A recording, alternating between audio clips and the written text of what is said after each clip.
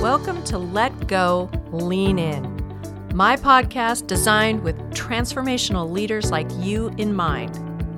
I'm Lisa Lewis, your transformational leadership coach.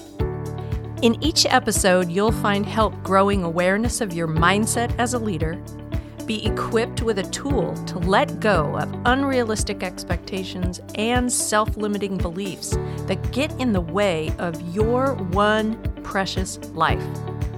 My goal is for you to thrive as you lean in toward the leadership call God has put on your life. Join me and other leaders as we let go and lean in together. Hello again. Today I'm here to unpack the mysteries of the Enneagram 2, the considerate helper. This person has a superpower of being able to read the room and see and know what people need. They're the individual in a board meeting that recognizes there are empty glasses on the table and there's a water pitcher in the middle, and instead of simply serving themselves, they'll get up and pour water for everybody. Doesn't matter if it's a male or a female, a considerate helper sees the needs of others and does something about it. That's an amazing pairing when you think about leadership. The lens of the Enneagram has so much complexity that today, as I talk about the Enneagram 2, I want to also introduce some of the elements of the Enneagram that apply to each of the different core types, because this model is so complex and nuanced, we can't do it all in one podcast. Even one focused on one number, that podcast would be over an hour long. So we are definitely hitting the high points in each of these solo episodes because I want to be mindful of your time, as well as there's no need to give you a fire hose to drink from. There are lots of resources to learn from about the Enneagram, some great accounts to follow if you like to read blogs, or just some graphic images of information about the Enneagram. So I'm going to keep putting in the show notes some of those resources for you to check out on your own. But for today, and each of hopefully my podcast's focus is this tool in regard to leadership. So when we think about a considerate helper, and I mentioned what their superpower is, the Enneagram 2 has a blind spot, and their blind spot is their own needs and their propensity to give in order to receive. Not giving without the underlying motive of people appreciating and giving to them in return. A really integrated Enneagram 2 has humility and gives without needing that to be done for them. But here's the hard part. Because they don't recognize they're not getting their needs met, they're not paying attention to their own needs, then the Enneagram 2 gets angry and can get manipulative to get their needs met without communicating them. So in leadership, whether it's a small group or a big team or an organization, the value of an Enneagram 2 in doing their work so that they can use their superpower without the need to manipulate, that's going to be a helpful growth pattern for the Enneagram 2. Well, let's hear some other things about the 2, because their superpower, as I mentioned, is being able to see the needs of others and taking action to meet them. But they have just an amazing place in the Enneagram because to their right, if you will, as they stand on the Enneagram looking into the model around the circle, the 2 on their right has that wonderful reformer, the 1 wing.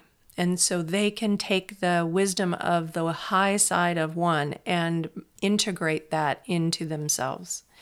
They also have a wing of 3, which we'll learn more about next time. But the 3 is the competitive achiever. And so they can offer the 2 that impetus to want to accomplish, to achieve, to get things done.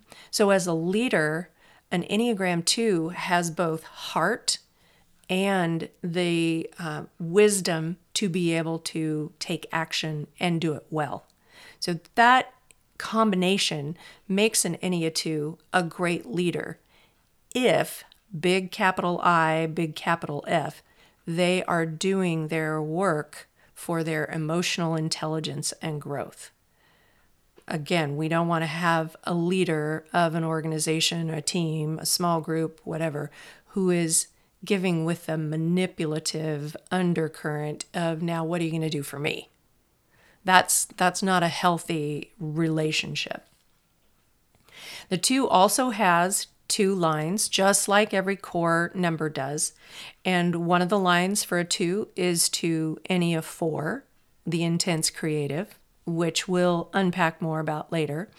And then it also has a line to 8, which is considered the active controller. So what does a 4 and an 8 give to the Ennea 2? Because again, the Enneagram model is all about moving toward integration and integration of these 3 centers of intelligence: your head, your thinking center, your heart, your emotion center, your relational center, and your body. So the gut triad, the body triad, the creative triad, depending on whose language that we're using. So the Ennea 2 is in the heart triad, and they have a line to the heart triad with 4 and a line to the body triad with 8. So they don't have a direct connection within the Enneagram model to the head triad. And that is part of why that thinking center is a repressed center for the 2. It doesn't mean that they're not thinking about things, but in Enneagram speak, it means that that is not their go-to. First, their heart, their relational component. Second, they take action. And third, they stop to think things through. So if they're confronted with something that they can tell somebody is struggling, their heart goes out to that individual. They feel, oh, I feel this person needs to be comforted. And they'll do the crazy thing where, oh, I know that their favorite ice cream is chocolate chip. So they go and buy them chocolate chip ice cream and bring it to their house. That's a considerate helper in action. They don't stop to think about whether or not that person is on a diet now. That's not the important thing. It's that they know that they're hurting and they want to bring them comfort. What a lovely characteristic, right? But the problem in leadership, when you're in this dependent stance, which is where the 1s, the 2s, and the 6s find themselves, is they are looking around to see whether or not they're getting approval for what they're doing before they actually take action. So they're watching people's reactions. It's because of that missing piece of acceptance that they need and they want. And so this dependent stance means that they're dependent on others for their fulfillment rather than learning how to find it within themselves. So some growth points or shifts that an Enneagram 2 can make is learning what the high side of the Ennea 4 can offer them, like expressing themselves, creativity, acknowledging their own needs, paying attention and saying, I really need time to read this book to prepare for this project that I'm going to be presenting on. An Enneagram 2 has a hard time asking for that because they see the needs of other people so easily that they suppress their own needs. So as a leader, you've got to figure out a way to be able to identify your need, ask for what you need, and then take action around it. And that can be really challenging. But that's how the Enneagram, an example of how the Enneagram can help you grow and develop. They can also, Enneagram 2 can also learn what are the benefits of their line to 8, because we have a growth point and a kind of like a release where we go when we're relaxed and wanting to be fully ourselves. So the line for a 2 to 4 is that place of touching into creativity, paying attention to their own needs. In the line to 8, that is more the action center. That's where an 8 is in the gut, body, action triad. And sometimes a 2 can take the low side of an 8 and get very demanding and bossy and action-oriented without heart, without concern of what other people need, just to be efficient and get things done. That's not taking the high side of the 8. And here are some things that you might want to consider if you're a 2, that the high side of 8 is connecting people with the project and communicating the needs of the project in such a way that people don't have a misunderstanding about what the expectations are. And now we're all rallied around and everybody's got their tasks to go and break down. All right, let's go and get to work. That's a 2 taking on the elements that are natural to an 8. They also need to develop the take the lead mentality, touching upon how an 8 is in their health. That's the access that a 2 has to learn how to just say, all right, I see what needs to be done here. Let's rally everybody around. Here are the tasks. Let's break it down. Now let's get going. Taking that leadership is sometimes a challenge for a 2, back to that dependent stance where they're concerned about how people are going to perceive them and if they're going to be accepted. So as an Ennea 2, your leadership is crucial because when you are both emotionally healthy and you're integrated with your head center, your heart center, and your body center, then when you show up in a leadership situation, you are both paying attention to your people and able to break things down into their component discrete parts, assign different tasks by invitation, not by you're going to do this, you're going to do that, but in a way that aligns with you paying attention to your people. You know who they are. You know what they need and where they're going to shine. And so an Ennea 2 as a leader is uniquely equipped to do an excellent job as a leader of a team. So if you're that Ennea 2, I encourage you to learn more about this model and look to the practical application for leadership growth and development. It's an amazing tool. The way that an Enneagram 2 who is healthy shows up in leadership, is this good for the company, the organization? Does it help solve a problem or add to value to what we're doing? Will it strengthen relationships within the organization, with customers, with our stakeholders? So the emphasis of a 2 is really looking to the relational component of everything that they do. And doesn't our world need the Enneagram 2s to be fully who they're intended to be?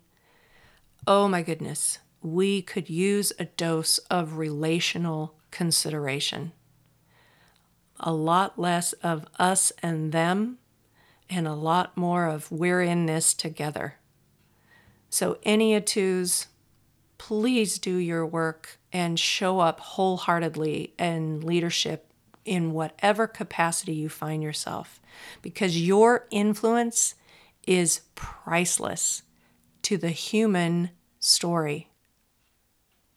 Thanks so much for taking time to listen today. I, again, am going to put more resources for your learning, and if you want to know where you're at on the Enneagram and you haven't landed with any consistency, reach out to me either through my podcast website or lisalewiscoaching.com, and I would love to help you learn about who you are through the lens of the Enneagram. It is a fabulous tool and so complex and unique. That's the beautiful thing about it. Thanks again. Talk to you next time. Thanks so much for taking time to be with me today. If you enjoyed today's podcast, please head over to iTunes and like, subscribe, and leave a review. I know this sounds like a shameless plug, but honestly, your actions on iTunes are the best way other leaders like yourself will find this podcast. I really appreciate it. I would also love to hear your thoughts about the podcast. Let me know what you learned or what you'd like to learn next. I'd like to invite you to go to letgoleaninpodcast.com and sign up for the newsletter there. Where it says Learn More, you can sign up to get a monthly newsletter that I share just the information from each of the episodes that you might not have had the opportunity to go back and check out the show notes. There'll be the highlights, the links, and other pieces of information that are pertinent to the podcast. As well as go over to Instagram and follow Let Go Lean In Podcast over there, because I am starting to use that more frequently as a way to help you as a leader get to see some encouraging graphics and have a few posts each week to encourage you in your leadership. So again, thank you for going over to Apple Podcasts and liking and subscribing and reviewing this podcast, as well as signing up for the once a month, at the end of the month, resource recap newsletter for Let Go Lean In Podcast. See you next time.